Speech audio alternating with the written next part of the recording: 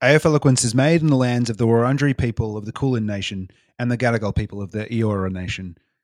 We pay our respects to their elders, past, present, and emerging, and we recognise that sovereignty was never ceded. Time for a treaty.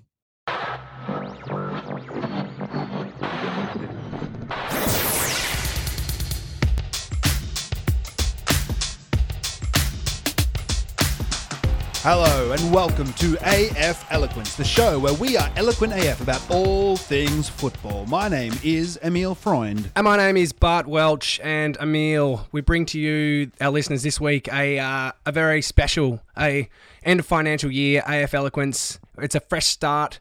We got a fresh fiscal year, and those Mighty Blues and those Mighty Saints have got to win. How are we feeling? Well, I'm glad we've got last year's results off the books and we can start afresh. Given the results of this, cash in all our chips, get our returns, and let's hope it's smooth sailing from here on in. Is this the first? Is this maybe the second podcast ever we've done where both of our teams have won? Gee, mate, you're on the spot, but I would say that it's a rare. Yeah, there might be another time once last year. Definitely not this year.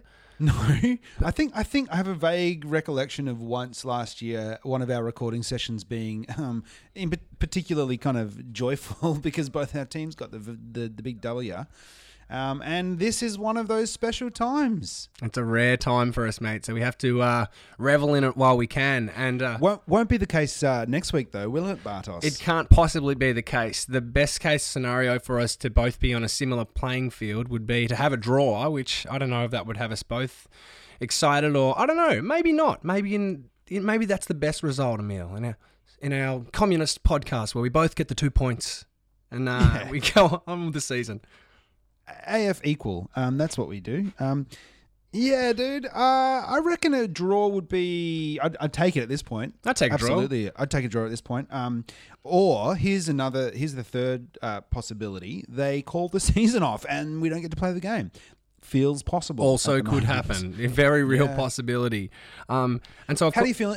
Sorry, I was going to say, of course, we have this week. On Thursday night. Oh, I didn't even mention it is Wednesday, the 1st of July. Jeepers creepers. So we're recording this midday Wednesday, and tomorrow night we have the Kane Ackland Cup, as resident listener Brad McDermott has mentioned, which I think is pretty good. Love it.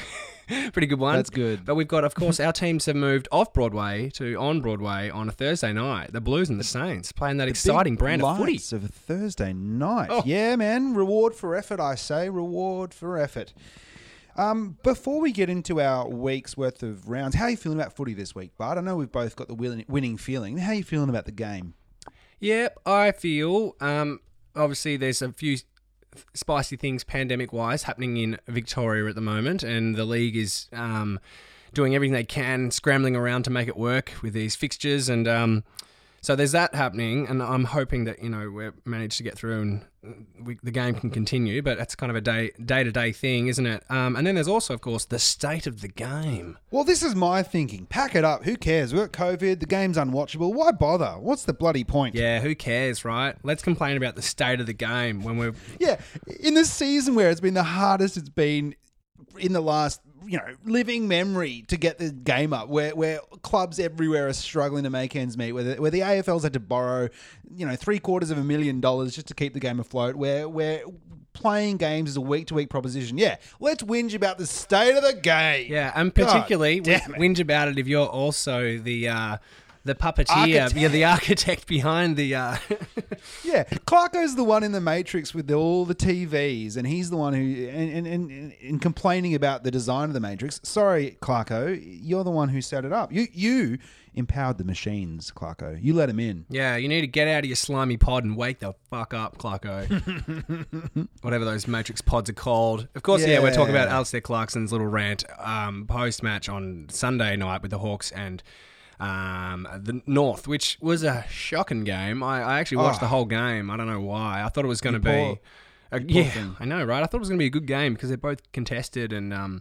I don't know. I've watched them in the past play some pretty good football. But North have been quite watchable so far this year. I turned it on as well and then was watching it on delay and by mistake pressed, rather than fast forward through the ad breaks, I pressed skip to live on my device. So I jumped forward to like halfway through the fourth and was quite happy I did, because then looked back at the worm, and it was that third quarter, no scores until the very end. And gee, the first half wasn't that much chop either. What a serendipitous mistake, my friend, because you caught pretty much the only bit of football in that game that was enjoyable. It was a grind. And well, that's the thing, man. Like football, every year there's games that aren't very great. It's like watch other games over the weekend, and there was some brilliant play. Watch the Brisbane Lions, watch Port Adelaide, watch GWS played well. Watch the mighty Sainers. They're playing some good football. We kicked nearly 100 points against the Premiers in shortened quarters. Big time, man. It's it's not every game has to be this euphoric kind of high of victory or this huge scoring affair. It's like, of course, the games are scoring less. The quarters are shortened. The games mean a lot more. There are less of them this season, so it's much more to lose. So coaches, players, everyone's probably being a little bit more conservative, because losing that 4 points is that much more impactful for your season. It's not a surprise. Yeah, I think maybe Clarko needs to take a little dose of the gratitude tea. I don't know, something with gratitude in it, and be thankful that he's got a job and that we're able to continue this sport during this time when pretty much most of the other countries in the world aren't as privileged as we are to have our national sport still going ahead. That's it. Like we're fortunate. That's awesome. So fortunate. We are. And I think that, the Victorian spike aside, we will get to see the season out. My hope for this, my prediction for this, and I think they should do it, is that within the next 2 or 3 weeks, they should send all of the Melbourne teams outside of Victoria. Just move them out. You can have crowds in Adelaide. You can have crowds in Western Australia, and even Queensland and Sydney. They're having small crowds. Just put teams on hubs in those cities. It's a national competition. It doesn't have to be always centered around Melbourne and always based around here. Obviously, there are more teams, but this is where the problem is. So let's move those people out and put them in hubs. It's a pity for the players with families, but ultimately, I was listening to David Teague talking about this exact scenario, and he was saying that, look, the players with families, they're going to, it might be a struggle for them, but they don't have to come. He said we've given them the option that if they want to travel, they can, but also if it's going to be too hard with family, and fair enough, then they don't have to. And I think that's a really mature response and puts it in perspective. It's like, this is a health crisis. We get to play footy if we can. And it's great that we can because it's a distraction and whatnot, but let's not put the cart before the horse here. The real issue is getting past the global pandemic. Yeah, remember the global pandemic we're in? Yeah, remember that 100,000 or plus people who've died in the USA? Yeah, and like the 100,000 new cases a day globally. And when we get like a couple, or at the moment obviously the spike, but like remember how fortunate we are, people.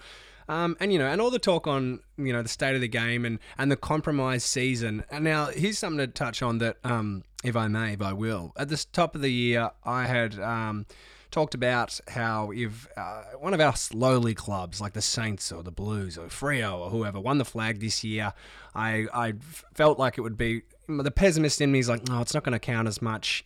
People aren't going to take it as seriously. And I think if one of the better clubs win, then they will. There won't just be an asterisk after the season. It'll be a bold asterisk. Yeah, that's right, because it was particularly bold because it was St Kilda. But... Yep. I don't know, and I'm not changing this tune because we're starting to play better football. Truly, I'm not. I'm just now thinking that at the start of a few weeks ago, or the start of the recommencement of the season, people were up in arms about having to go anywhere to a hub here, or going, can't believe the Tigers might have to go to Queensland, or that Collingwood will have to go to WA.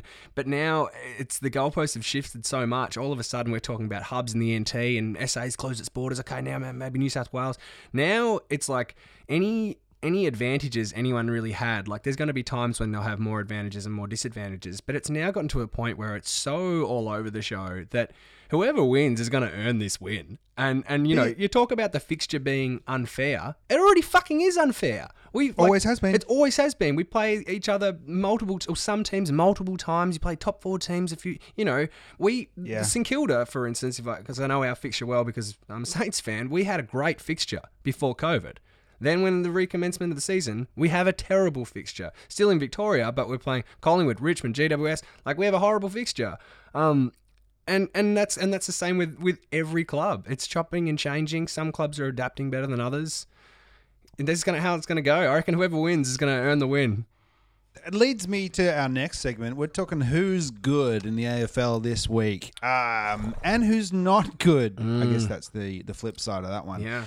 Who's catching your eye, Bart? Who's top of the Bart Welch power rankings? If I can, Right on top of those power rankings. yeah. It's the Brisbane Lions are looking. They're looking real good. Fierce, sharp. Yeah, absolutely. Look out. And also, Port Adelaide, who obviously they're looking pretty good. They've got a massive percentage. They're undefeated. They're the only undefeated team now. And it's always been a thing of consistency with them. They've been able to show this, but they seem like they're putting the pieces together now. They've been rock solid in defence. Charlie Dixon kicked a bag on the weekend and looked really solid. And everyone's playing their role there. They look like a really solid team. So those two are, the obvious two choices for me who are looking pretty good. And then there's some others there that are going all right. And both of our clubs, where we might be a tier down perhaps, but we're looking. I think probably okay, two tiers. I think you put the Gold Coast just behind probably Brisbane and who are just behind Port, and then I reckon there's the next tier, and we're not too far off that. We're not far off. I guess it's reflective of the ladder, isn't it? You got pretty much sixth through 13th. You want to know who's good? If only there was some way to judge who's good and who's bad. Quantifiably. Yeah, I heard an interesting stat during the week about this season, and it was in particular reference to Carlton. And it was Sir Swamp Thing, who's a pretty interesting stats guy on Twitter if you don't follow him. But he said that if you were awarded a premiership point per quarter rather than at the end of the game, the winner, then Carlton would be second on the ladder. And so that's an interesting thought. You guys are great at individual quarters. Well, that's it. It makes me feel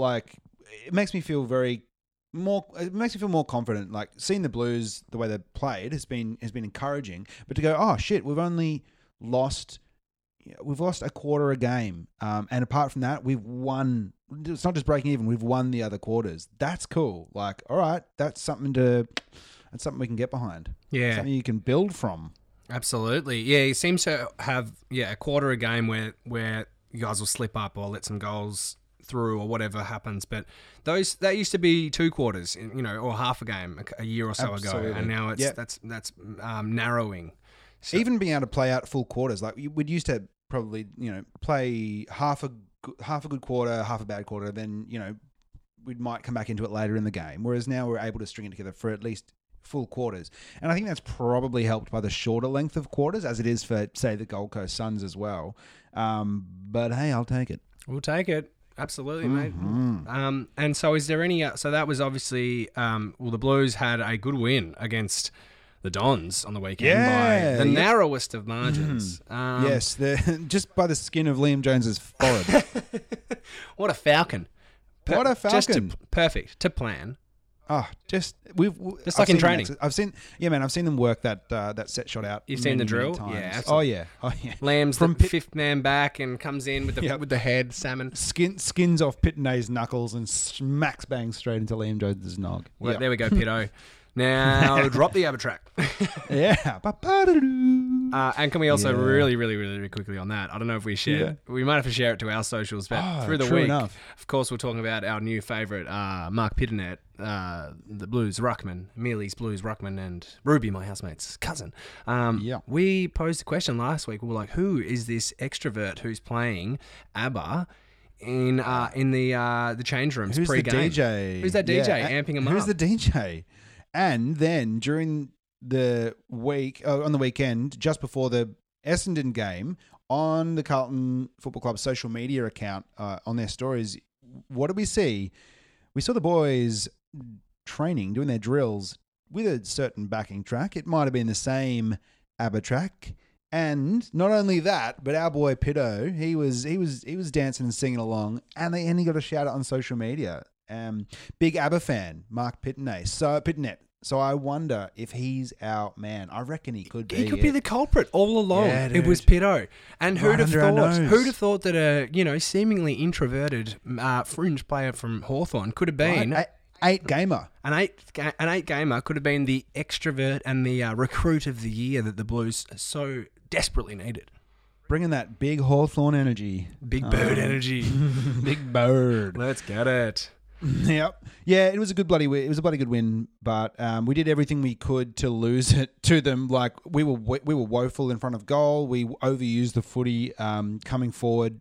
Like our backline was excellent. Overused the footy on the wings, on the flanks, and then in the forward line to a degree that was kind of it was incredibly frustrating and let them back in the game, or maybe never put them completely out of it.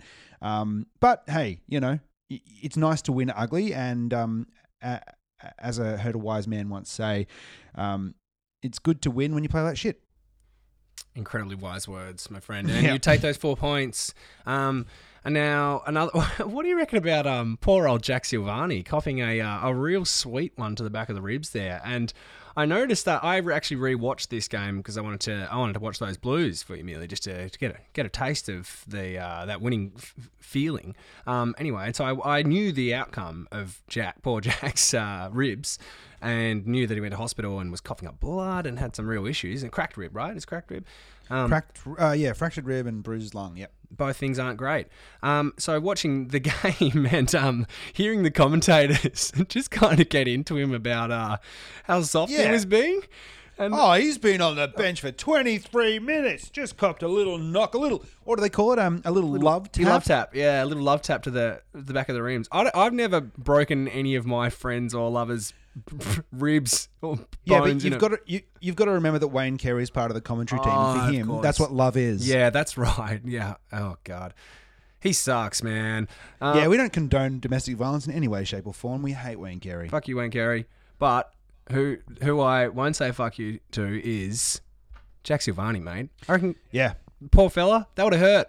Everyone's really giving him a go, but I'm glad they changed their tune by the end of the game when he went to hospital. Right.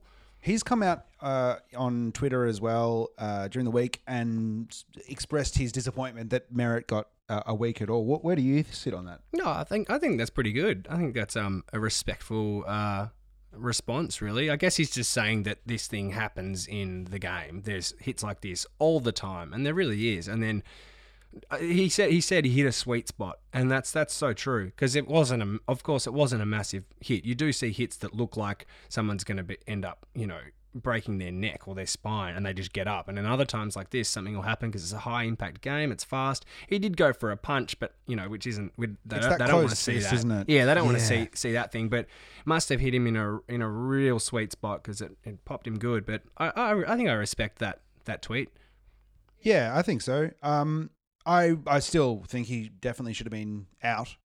Anytime you close your fist and strike someone, I feel my contention is that anytime you punch someone on an AFL field, you should be scrubbed out regardless of the outcome. Obviously, it's important that he did get quite hurt, because if he hadn't, it might have been a fine. It might have just been ignored. I reckon it would have been ignored. I reckon it would have been. It's so outcome based now that Yeah, I'm not so into that. When it comes to like footy actions, for instance, the bump on Stewart that popped his collarbone out. I can understand it. That's a footy action. We see it, we accept it. But there's no reason you should make a fist and punch another player. Yeah, that's it. Ever. You got to you punched someone with your fist and you broke their ribs and they coughed up blood. You got to cop some time for that. That's it. Yes. Let's come on, bud. Let's it's been good to talk about the Blues, hey, but my God, I'm getting used to that winning How feeling. About those Saints, mate? Pretty damn fancy, my friend. I wasn't bold enough to tip them last week. I actually wasn't bold enough to tip either of our sides, and look where that got me. 2 losses, 2 L's in terms of tipping, but we'll take the real life win by those mighty Saints. That's that tasty each way bet. It's an each way kind of bet, but I'm going to be stronger this week, Mel. I'm going to go bam each round, each game. Boom, going to give me my answer. I'm going to sit with it. Not even going to dwell. You mean to say you're going to tip both of our sides this week? Because I'm not sure if you realise. But I'm tipping the draw, my friend. Okay, yeah, right on. Marvel, yeah. Yeah, dude. It was the Saints game was pretty exciting. We looked like the Saints of 2 weeks prior against the Western Bulldogs. We played that fast-paced team game where everyone went on instinct. We defended hard. We put a lot of pressure on them. We just kind of beat the Tigers at their own game, and then they started to get a bit frustrated. A little bit of arrogance every now and then creeping in. They just look frustrated that they're losing to some of these sides, and I feel like it's because they've been so good for so long. There's a little bit of, I don't know. I just noticed Trent Cotchin a couple of times gave away a few free kicks, and it just looked like they were angry that they were being beaten by a worse side. I just did a little quotation marks for our. You were, yeah, that's right. You're playing the part of a Richmond person who would see the Saints as a worse club. Yeah, absolutely. And that's we totally we have been. It's fair enough. Sure. But if you look at, results, then sure. Yeah. Let's take a look at the results of ladder. this week. Yeah. You can make numbers say anything, but come on now. You know that thing that quantifies who's good? The ladder? Well, anyway, the Saints were exceptional. And you called it. You called it last week. You talked about Richmond's deficiencies off a wing, and that is not the only, but one of the major areas that got you guys the big dub is that run, running downhill, should I say? There we go. Down the wing. It was beautiful. And Josh Caddy, couldn't keep up with Bradley Hill, man. Why? We called that. Why would you put him on him like they'd been smashed? I think, and it wasn't like it was the most astute observation. I'm pretty sure Dimmer mentioned it in his press conference the week before to the Hawks about how much they got pumped on the wing by Isaac Smith, who's like equally a great user and runner on the wing, maybe even better. Bradley Hill the following week, who absolutely cut him up. There's a few passages of play where Brad Hill was from the back, just in the back line. Full run, surge mentality run, cops and bumps on the ground up again, just running, gut running, and they resulted in scores for us pretty much every time. I just don't get that. If he can see that that's clearly an area of deficiency, and that's where one of the places they're being undone in, the current season. And last week, Isaac Smith is exactly what he did. And then you're coming up against Hill, who, as you've mentioned, is one of the best runners and fastest blokes in the comp. Why do you put Josh Caddy on him? Like, is he just rated higher at the club than we know about it? Do they think that they might lose the battle there, but they'll win it elsewhere by playing someone else who might have been better inside instead of on the wing? I don't know. Yeah. It's just, I don't know if they're resting on their laurels there or just thinking that they'll just get it back together at some point, just naturally, some regression to the norm, and they'll just be good again. But it's not the season to just get back to normal. We're not getting back to normal. It's a new normal, and you got to work hard. Well, what do they say? Be beaten by the thing you're not aware of rather than the thing you know. And if you know that you're getting beaten on the wing by fast and efficient users of the footy, then don't get beaten by that again, because that's on you. That's what you're coaching there for. There's a really great article in The Age over the weekend, Michael Gleason wrote, and he was talking about, this is sent through to the pod by a good friend, Dylan Saville, so thanks, Dill. He was talking about the in particular the drop-offs for Richmond and the West Coast Eagles and speculating about why that would be. And there was a couple of really good points he raised, really good analysis, talking about the structure that both West Coast and Richmond have been employing, team structure over the past few years, which is like heavily drilled, lot of match simulation, one player in, one player out, set game style and positioning, but it also relies really heavily on getting to know those players personally, their traits, their attributes, and also what instincts or mistakes they're likely to make, so that you can, rather than you're reacting to it when you see it, you can kind of predict what they might do and therefore position yourself accordingly if you're down the line, say. And they're obviously not able to train that way because they're only all together one session a week at the moment in the current season, which I thought was really a really cool observation. I hadn't really thought about it that way, that teams would, I mean, of course they do now that I stop and think about it, but it was kind of a new revelation to me that, oh yeah, of course teams train week to week in a really different fashion. I guess I'd always kind of assumed that footy clubs were pretty similar behind closed doors, but I guess not. And that's why you have good coaches and bad coaches and good game styles and bad game styles. I know. Some things are more effective than others, but It seems simple though, doesn't it? And it was a very astute observation and a good pickup from Dylan and from, of course, Michael Gleason, because that was published before the game, and then look what happened. It was pretty. It was bang on. Yeah, they're in a spot. The Tigers, as are some of the other former good teams of the AFL, in that West Coast Eagles.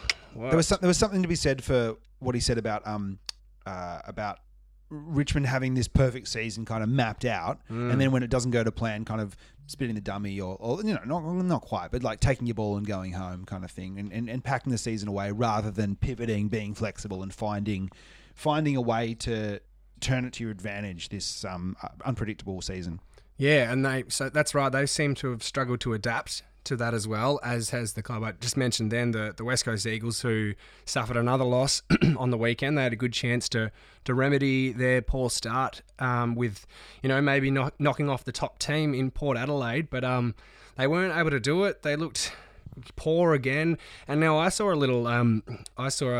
someone Will Schofield got reported for a headbutt, and the article mentioned the quote was Eagles veteran on report for headbutt, but I beg to differ that the article. I beg to differ that the article, instead of Eagles veteran on report for headbutt, should have been veteran Eagles on report for butt hurt. For their sooky behaviour. Top tier Eagle sheds another bucket of tears. Win Schofield. Yeah, dude. Do you remember who he headbutted? Oh, no. Was it Butters? Was it a young? I think it was a headbutters. Oh, no. Was it really? Geez, so we got a few things to work with here. We got butthurt Eagles, we got headbutters. Man, it's a Schofield of screams out there for us. It just gets better and better. Yeah. It gets sorry. They have butter and butter. Damn it! Restart the pod again. That's it. Motherfuckers. We'll put the elevator music here. I've got another missed headline opportunity for this week. Please. Also from this game. So, big boy Charlie Dixon's really come on this year. He had a breakout. I mean, he's had a breakout season, I suppose, but this game in particular, six goals, wasn't it? Yep. Yeah. 6, so, all right. So, why this wasn't on the front page of a national newspaper the day after this game, I will never know. But Big Dicks kicks 6 through big sticks. I mean, it writes itself. Mate, it's right there. I reckon it's right there. Pop your CV in right now to all the media outlets, the sporting outlets around this country, because that was right there in front of them. Right there. As much as veteran Eagles on report for butt hurt. Yeah, exactly. I would also like to give a little, while we're talking media, I'd like to give a little shout out to Luke Darcy in the coverage of the Carlton-Essendon game on the weekend. While the scores were all locked up at 50 points apiece going in the last quarter, Luke Darcy, with about 10 minutes to go, said, "Geez, boys, this is a real 50-50 game." Oh, well done, Luke. Not bad. No, not well bad. done. Well done. Into that. And people were onto it, hopefully? Yeah, but they didn't. They didn't give it love enough? it. They were like, come on, Luke's got to do better than that. I was like, no, that is you've good. Got to do better yeah, than you guys that. got to react. Come on. Big it up. Come on. Let's go. Yes, Yeah. and Luke. Too right. I'm not sure how many improv classes Brian Taylor's taken. I think that's something he should have worked on in his lockdown period, to be honest. We're all acquiring new skills. Yeah. BT, come on. Come on, exactly. Okay, Observations. so the Giants are fired up, or they're getting fired up. The win they needed to have. It really was. Yeah, man. That was a big win, big dub, and got it done against probably, well, a lot of people thought were the form team of the competition so far and the benchmark. The Mason Cox experiment didn't work. They brought back Mumford, and that was I didn't even know he was still on the list. I definitely thought last year was his last year. Do you know what? So did I. I Yeah, actually right? missed that one. I don't know how. Maybe I just thought when Sam Jacobs came across from the Crows that was it for Mumford. I honestly didn't know either. Another missed headline: Mummy back from the grave. Oh, this mean, shit writes itself, just man. If us two dumbasses here sitting in our rooms can come up with this stuff, what's going on? The state of the media, right? We want more puns. My question is as well, like, did they bring... I mean, obviously his physical approach, probably as well, Brodie Grundy would have prepared to face Sam Jacobs all week, so maybe it was a bit of the old bait and switch. And I think maybe they're trying to light a bit of a fire under Sauce by showing him that he's not a guaranteed startup. He's got to do a bit more to get his game. And my question is, Bart, if you light a fire under Sauce, do you get chutney? You get some form of hot sauce, that's for sure. Let's hope so. Yeah, get your sriracha. Yeah. When he's on Okay, fire, so when he's playing real good form, Sriracha Jacobs. If Mummy's the kindling and they need to light a fire under Sauce, does that mean that, and Toby Green's the fire starter, is he the one with the matches? Yeah, he's a twisted little fire starter. That's the one. Or is it the green? Or is it now a Tom Green situation? Is it now? True. Is it which Green starts the fire better? 2 greens are better than 1. I've always said that. You've always said that. I've heard you say that for years, my friend. But now also about those greens, a bit of green on. I don't know if you noticed, but did you see a bit of green on green action there? I have on my notes here. GWS green on green action. Kiss kiss. Hot stuff. It was hot stuff. Little. That it was huge. I could get around that as a love tap in the AFL. If that was the alternative, I'd be more than happy with that. Yeah, give him 2 weeks of love and praise. Oh jeez. Yeah, that opens a whole can of worms. It truly does. But no, that Tom Green, young Tom Green, was immense in that win, and particularly in the last quarter. Contested beast. He's only he must be 19 or 18, 19 this year. Sorry, 19 this year, and he was huge for them as a young player. Oh, there's a reason old Sauce made a bid for him, that's for sure. Absolutely. Mm-hmm. It's not, yeah. Not just the fact that you need a green in the team to be mean. No. Light a fire. I don't know. Yeah, something there. There's something there. You look it up. I don't know. Look up some, make your own some puns. green jokes. Yeah. But yeah, that was the win they needed to have. He looked good. The GWS found a bit of their mojo, and I reckon they will be probably better for that, and hopefully their season has started because they really needed to get their shit together, as did obviously the Tigers and West Coast, and they didn't do it as these other top tier sides. But GWS removed themselves hopefully from that group, and they had a good win. They have. Yeah. They've started their season proper. Yeah. Okay. One more. I got another thing about. Now this is a bit of actual serious footage. Yes. So, I watched some highlights from the Carlton Essendon Reserves game that was played earlier on Saturday at Icon Park. As only a true fan would do.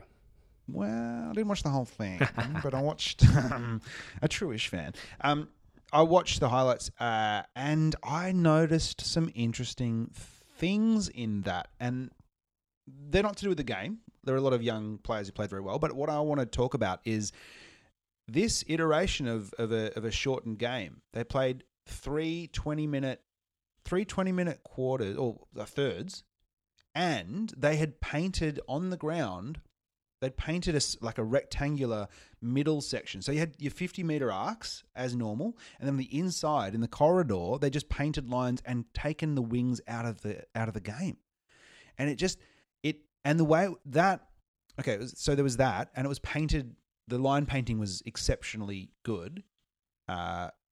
So what I'm leading up to is that I think this might have been a little unofficial, or maybe official but secret, trial of a potential for what happens if we don't have enough players to keep going with the current iteration of the game. What do we do? Because they were playing with 14 aside. And the vision was well shot, like better shot than most of our like reserves, highlight stuff is. And that with the good line painting, I thought this feels like not a Carlton production and more like a AFL production. That's really interesting. Just a thought. I reckon it's a good little food for thought there, because they must be having contingency plan upon contingency plan for this season, and then I guess there's all you throw in the state of the game chat as well, and you've heard people talk about wanting to reduce the numbers back to the old days of 16 aside. But gee, interesting. Well, how did it look to you personally? It looked like AFL 7s a bit. Yeah. Like that kind of bit of AFLX. Rectangular. Yeah, a little bit. Don't know. Yeah. Don't know. I guess they've got to do what they've got to do, and we dodged a real bullet with the Conor McKegger situation. Got off light there. Indeed. But it's only a matter of time, especially if things are going the way they are in Victoria. And a lot of players live in a lot of those suburbs. There's I think 3 or 4 clubs that have been confirmed today that they have players or staff who live in those suburbs and are still going to be able to come and train and work and whatever. But they're in the hotspots. Yeah. I mean, we've got to plan. The AFL have to plan. They'd be remiss in their duty not to plan for what happens if a large number of players test positive or have to go into quarantine. And I think, what happens if it's half of a club? Then if you can't field a side, better than I guess forfeiting is to play a reduced version. I don't know. I guess so, right? Or maybe you do forfeit the premiership points, but you still get to play a reduced version for the sake of the TV rights or something. Yeah, because they're balancing all these things, aren't they? The TV rights, and there's the integrity of the competition. And I think, we won't really know, will we, till the very end of whatever this season is. We just won't really know, where that all stands. Hey, how it'll, at the end of the day, we'll be able to look at it and be like, gee, okay, here we go. Here's which team really had a tough run. They had a better run.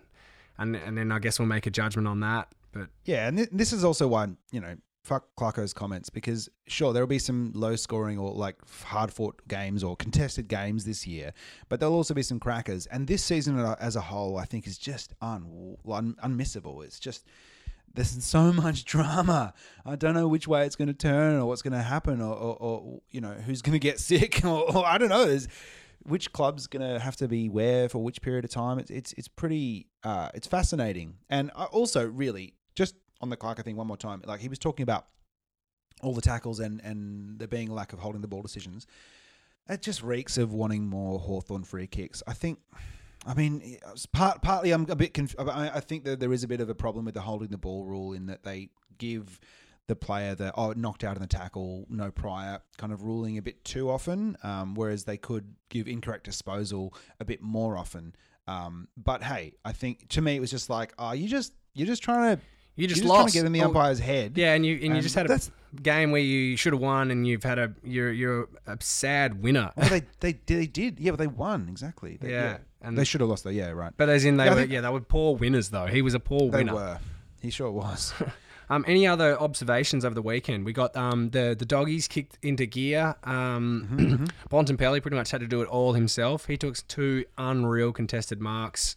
He was, captain's both forward marks, and back, didn't he? Say. Yeah, he was everywhere when they needed him. He was awesome, man. That was some Bont of old, and yeah, he's a jet. They've got some real issues though, the doggies, with Norton now going down. Josh Bruce hasn't been anywhere near the form that they would have liked to have seen. Doggies. Where's Josh Shackey?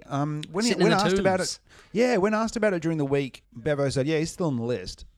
That was what he said. Jeez, that's pretty blunt, isn't it? Just on the list. Will he come in this week? Still on the list. Would that be a thing? Need some tolls.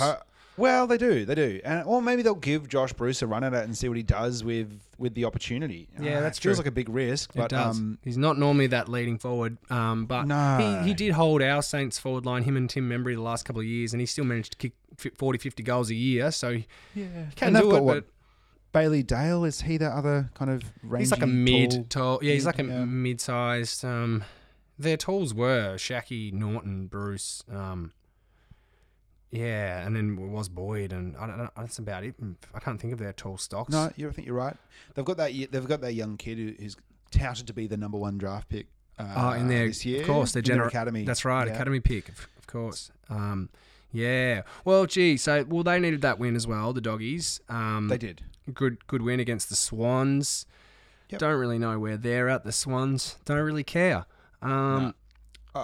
Melbourne, Geelong got the grind out in another boring one. Yeah, didn't care too much. There's a little kid named Matt Rao who I reckon's pretty good. Heard it here first. His name's Matthew Rao. He's a new draft. Yeah, new draft. Matt Rao. His name is. Matthew Powell. Okay. No, it's actually Matt Rao. Sorry, Matt Rao. He's pretty good. Sure. Matt Rao. I'll keep an eye out at him. But not too bad. Plays at the Gold Coast Suns. It's hard to notice first year players though. Even when people say they're doing well, you barely notice them in the middle of the game. You don't really. Well, you have to watch for this guy, and he won't get mentioned much in the week. So remember the name Matt Rao. Okay. Yeah, Gold Coast are looking good. It's fun. Real good. It's really Real fun. good. And Yeah. Freo, Freo still rebuilding and doing their thing. They got some good young players. Hayden Young, hell yeah. That He's kid's looking great. That awesome. blonde top knot. Yep. Love that. I can only wish for hair like that, Emil. My goodness. But yeah, Gold Coast, let's see how long. It doesn't seem like they're not showing any signs of slowing up at the moment. They're loving the hub life. They've got a good young group and they're all playing for each other and they're excited. I think they can feel that change is afoot. So let's hope they keep going because it's pretty great to see. And then, of course, take a little look out for my hot tip, Matt Rowell. Okay. Sorry. Which brings me to our another new segment, a segment you flagged last week, but this is Jack Watch. Oh, hell yeah. For round 4 just been. Okay, so let's start from the start. Jack McRae, 22 disposals, 1 goal. Jack Crisp, 17 disposals, 1 goal. Jackson Haitley, 8 disposals. Jack Darling, 4 touches, 1 behind. Jack Redden, 12 touches. Jack Silvani, 1 disposal, 1 sore kidney. Jack Martin, 11 touches, 1 goal. Jack Nunes, 13 touches, 1 behind. Jack Bowes, 18 touches. Jack Lukosius, 16 touches, 1 goal. What a goal. Jack Kelly, 10 touches. Jack Henry, 8 touches. Jack Stephen, 17. Jack Viney, 21 touches of the footy. Jack Gunston got 12 touches, kicked 2 behinds. Jack Marnie, 8 touches. Jack Scrimshaw, 10. Jack Zeeble, 7 disposals. Jack Billings, 25. Jack Higgins, 17 disposals, 1 goal, 1 behind. Jack Loney, 17 disposals. Jack Ross, 13 disposals. Jack Steele, 21 disposals. And Jack Revolt, too old for footy. Couldn't have said it better myself, my friend. Old man Jack Rewald. You save the oldest for last. And he actually threatened to really shove it down my throat, Jack Rewald. We had a few chances, but his old legs just couldn't hold up. Couldn't quite steady the ship. I think he might have kicked maybe 1-1 or 1-2 or something and didn't quite look I didn't even look up his stats. I just left it. Doesn't even respect his elders. Didn't even get the stats for Jack Rewald. I appreciate that. Jack Watchers, they're popping off. The Jacks are looking pretty dangerous, and I hope one day we do get a full team of O-Jacks and see maybe we got Vic versus the All-Stars versus the Jacks. Oh yeah, what would you call a team of Jacks? Full House or there we go. There it is. Yeah. Some card related joke. Yeah. Maybe a public toilet because people call Jacks the Dunnies. Oh, there we go. People call the cops the Jacks as well, right? True. Yeah, that's true. We don't really. I'm sure they don't really want to. Yeah, they want to affiliate themselves with anything. With that. They play in a blue uniform. Their theme song is the Siren.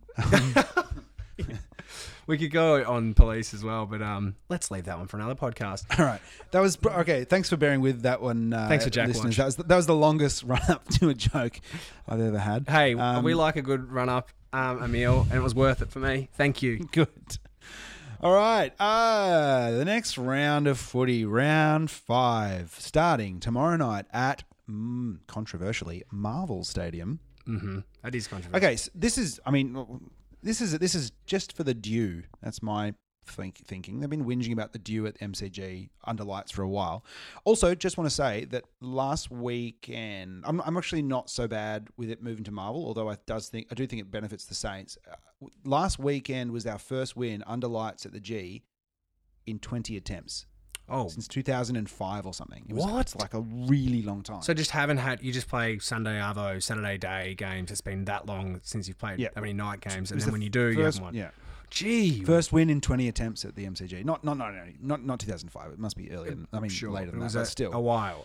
And of course, you've been off Broadway for a few years now, so you're not getting regular attempts to atone. No, indeed. Well, and we won't again this week. No, because the game's at Marvel Stadium.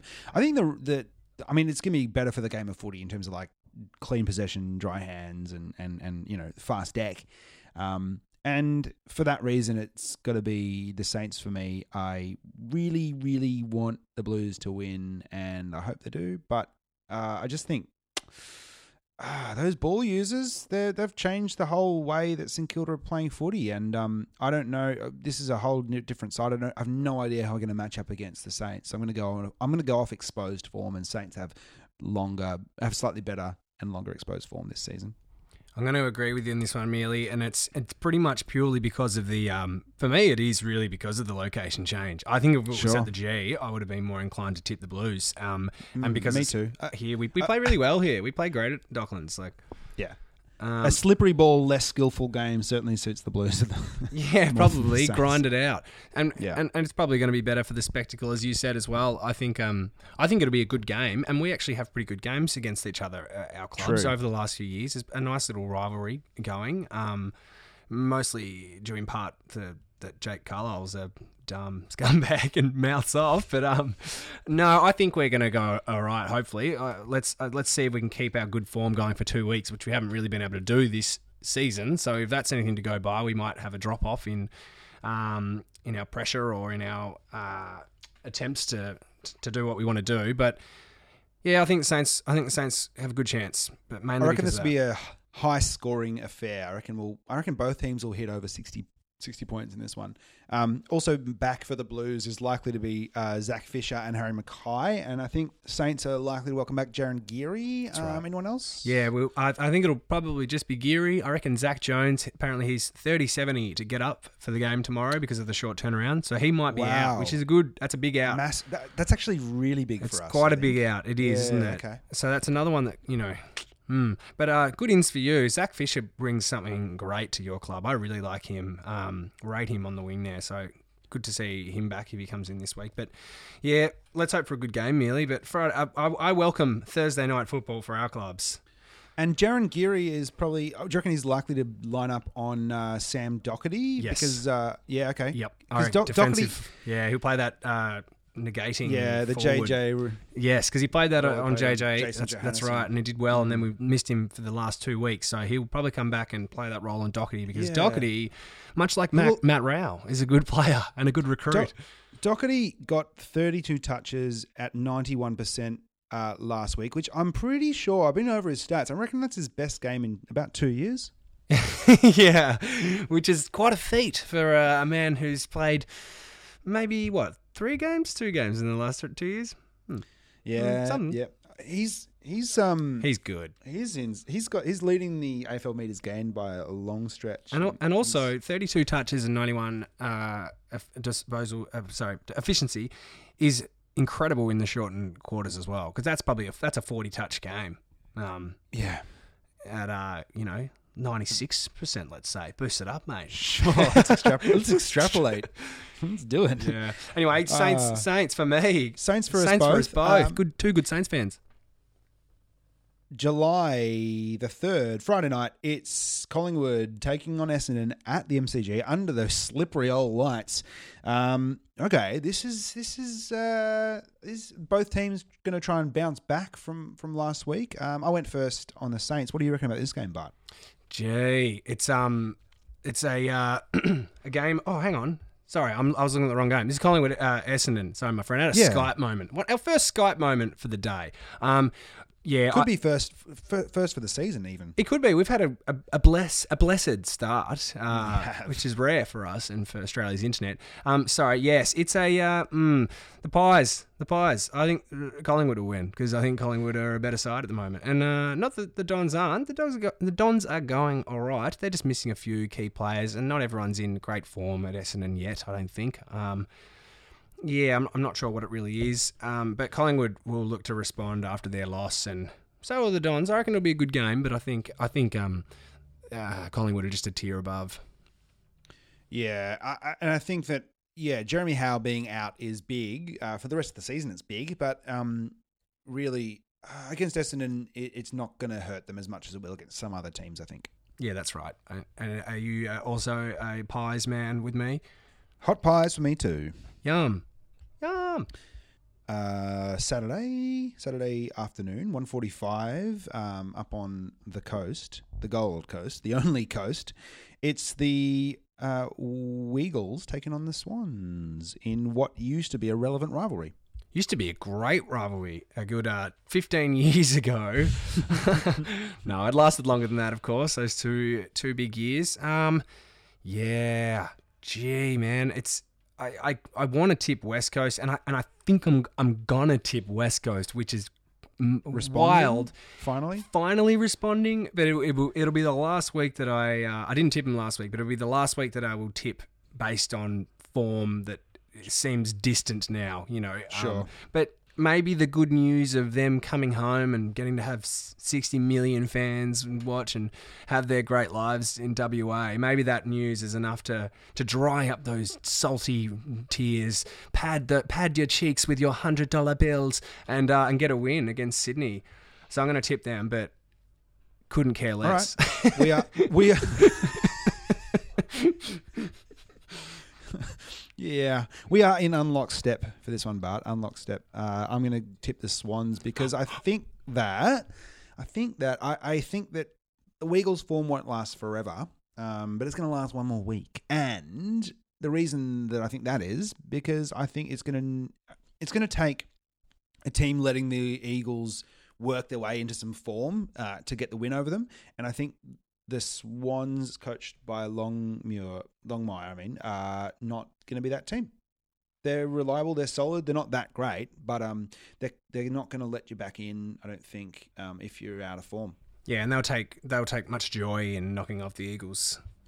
And they'll take much joy playing a home game, an Eagles home game up on the Gold Coast, as opposed to again Perth. Spiritual home of the West Coast Eagles. Cardinia Park, 4:35 on a crisp Saturday. Geelong taking on the Suns in the Gablet Cup. Interesting. Really interesting game. Oh. It's a really hard game to call, isn't it? It's just a tough one. It's a bit of a coin toss. Who the fuck knows how Gold Coast will play down at GMHBA? Yeah, I wonder when the last time the Cats lost 2 in the trot at home in Geelong was. It would be a long time. They're a 90-something% win rate at home, and I'm a man of numbers, Emil, and I'm going to tip Geelong to get it done down there. But I don't know if I mentioned it earlier, but there's this young kid up on the Gold Coast. His name's really? Noah Anderson. Yeah, Noah okay, cool. Rowell. Yeah. I think it's going to be an interesting game, but I reckon the Cats, they won't like to lose again down there to another young side. So Cats for me. Yeah, I think that. Fuck, I really want to tip the Suns. God, I want them to win too. I want that fairy tale to keep going. But I hope so. Hey, the season's a long time, and you know what's going to be an interesting narrative for the young Suns players to respond to. This is just the traditional 4-game Gold Coast bump at the start. They'll come back to the pack and in fact back down at the bottom of the ladder later on. I think they're going to hear those narratives through the week and they're going to need to respond because they're going to lose to the Cats down at home. Nice one. Yeah. Maybe not. Fuck, I don't know. All right, at 7:40 under the dome, it's the Dogs and North. Dogs for me. Yep. Yeah, Dogs for me too, man. The North, maybe it's a coaching thing. You know, when they really took the game on in those last great few minutes that you watched of the North Hawthorn game. If Reece lets them have a run and go for it and play on instinct and be exciting, then great things happen at North Melbourne and they look really awesome. But when they play that dire style that they played last week, it was horrible. I think the Dogs are a classier side. They've got a better list. And I think they got their season going last week, so I assume they would do it again. But Ben Cunnington's a big out for the Roos. They are nothing like the side. Is he back in this week? He was laid out last week, so he was meant to be in last week and then wasn't, which could have been the difference. Absolutely. If it's that close. But yeah, I assume he would be back in this week because he was meant to play last week. So another week you'd think, unless something has happened. But yeah, Dogs for me as well, my friend Emil. Yeah, I can see North responding and actually pumping the Dogs, but yeah, I'm still going to back the Dogs. Sorry, just needed to put it in each way a bit there. Absolutely, man. Absolutely, I feel you. At the same time, up in Brisbane town, it's the Lions and Port in what is absolutely on paper the game of the round. Easily the game of the round. I hope it is in... Well, no, I don't. What am I saying? I hope our game's the game of the round.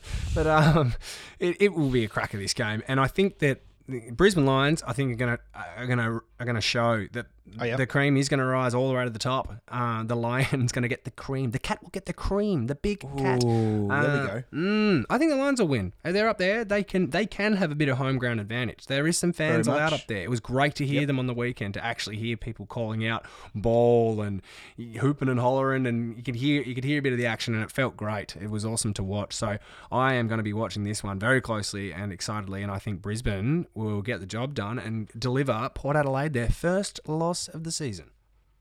The loss they needed to have? Per chance, my friend. Per chance. Yeah, it's hard. It's hard to pick. Both teams are flying. Brisbane have... God, they're an exciting team, aren't they? Yeah, man. Every line. Every line. Every line wins a prize. Yeah, yep. All right. I think I was gonna back Port, but I think you've got me. You like that? I'm gonna. Yeah, you've sold me. I'm going for the big cats. Hell yeah! Cream. Hell yeah, baby! Let's get it. Hometown advantage. Sunday, 1:05. 1:05. Love that time slot. Just cause. Yeah, it's.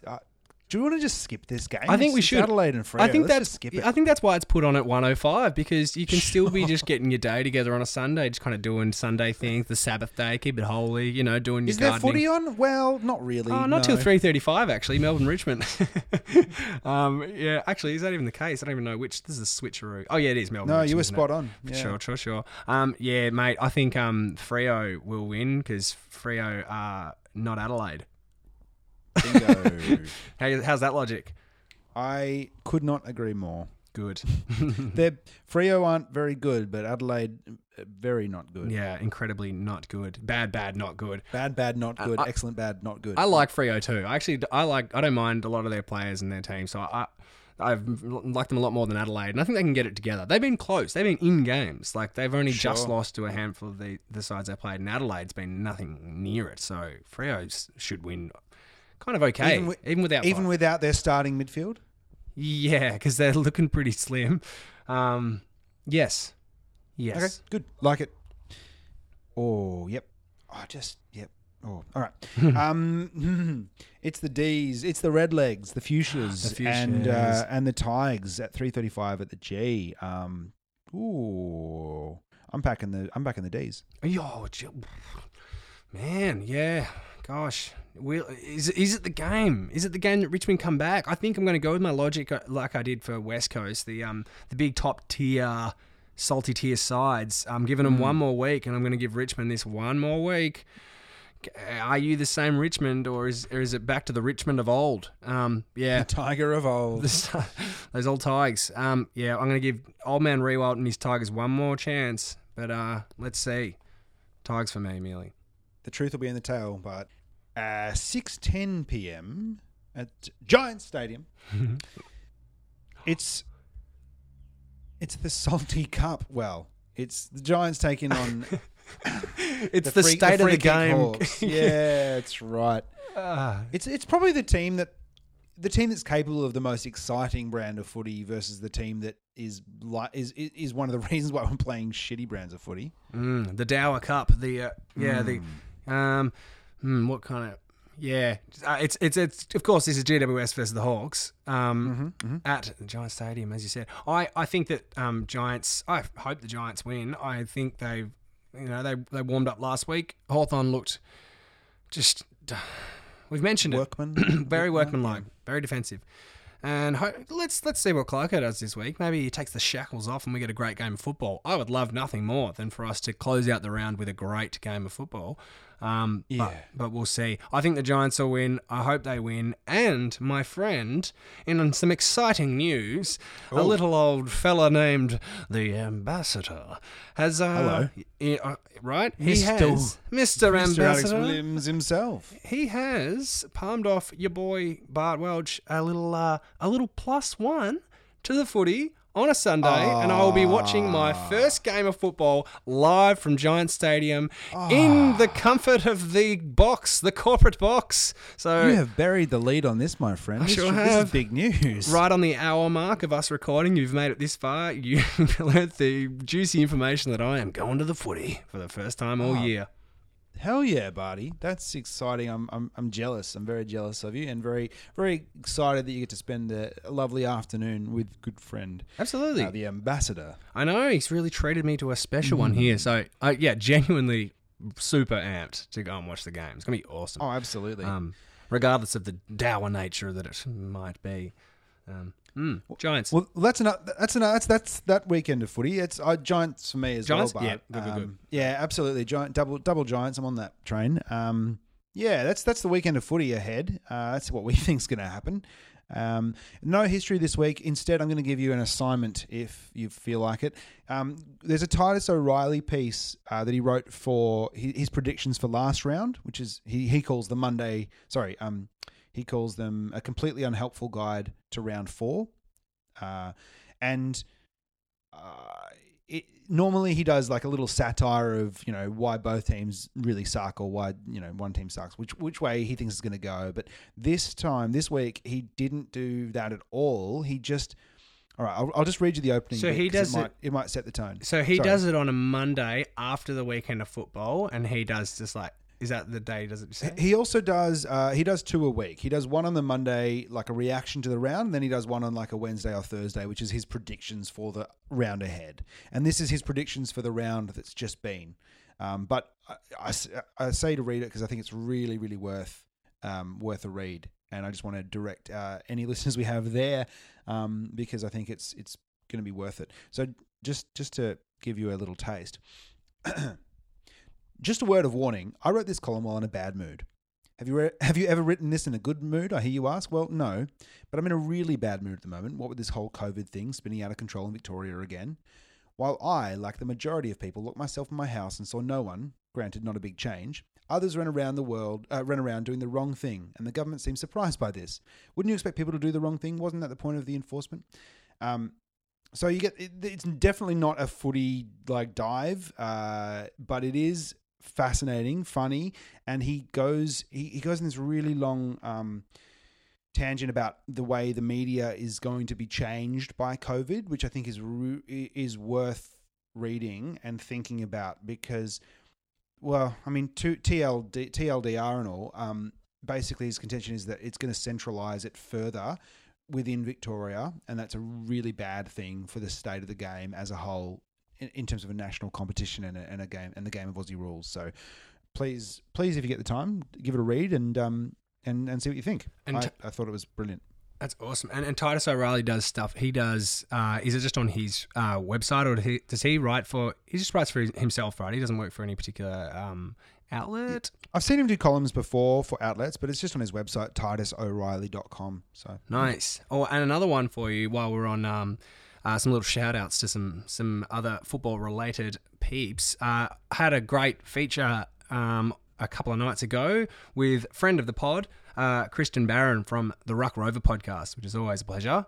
G'day, Christian. Sorry to bag your Dockers out just then. We actually love your Dockers. Hey, I actually wasn't too bad. I did say I enjoyed those Dockers. I said I was sorry. I said I was, but he gave the Blues a fair swipe in that episode. He did. He's not a big Blues man, so we got to. I might have to get you to when we eventually have some guests on the pod, which we need to do. We're going to do it sometime soon for all our listeners out there. We've got a big back catalogue and so many emails of so many guests. Knocking down the door. There's actually just too many at the moment, and it's just COVID related stuff. We can't get them in anyway. Eventually, it's the classic 7 to 12 log jam. It's just how do we pick? We don't know who's good. Who's good? Who do we get on? Who's good? But when we eventually get Christian on the pod, we know that Christian's good. We know he's good. He's good. But I'll have to sit in between you two feisty Dockers and Blues fans, fierce rivals for generations. Yeah, for like one generation of the Dockers history. Anyway, it was a good time, and you can catch his pod, the Ruck Rover, on all the places where you find podcasts. Look it up. Yeah, Google it. Yeah.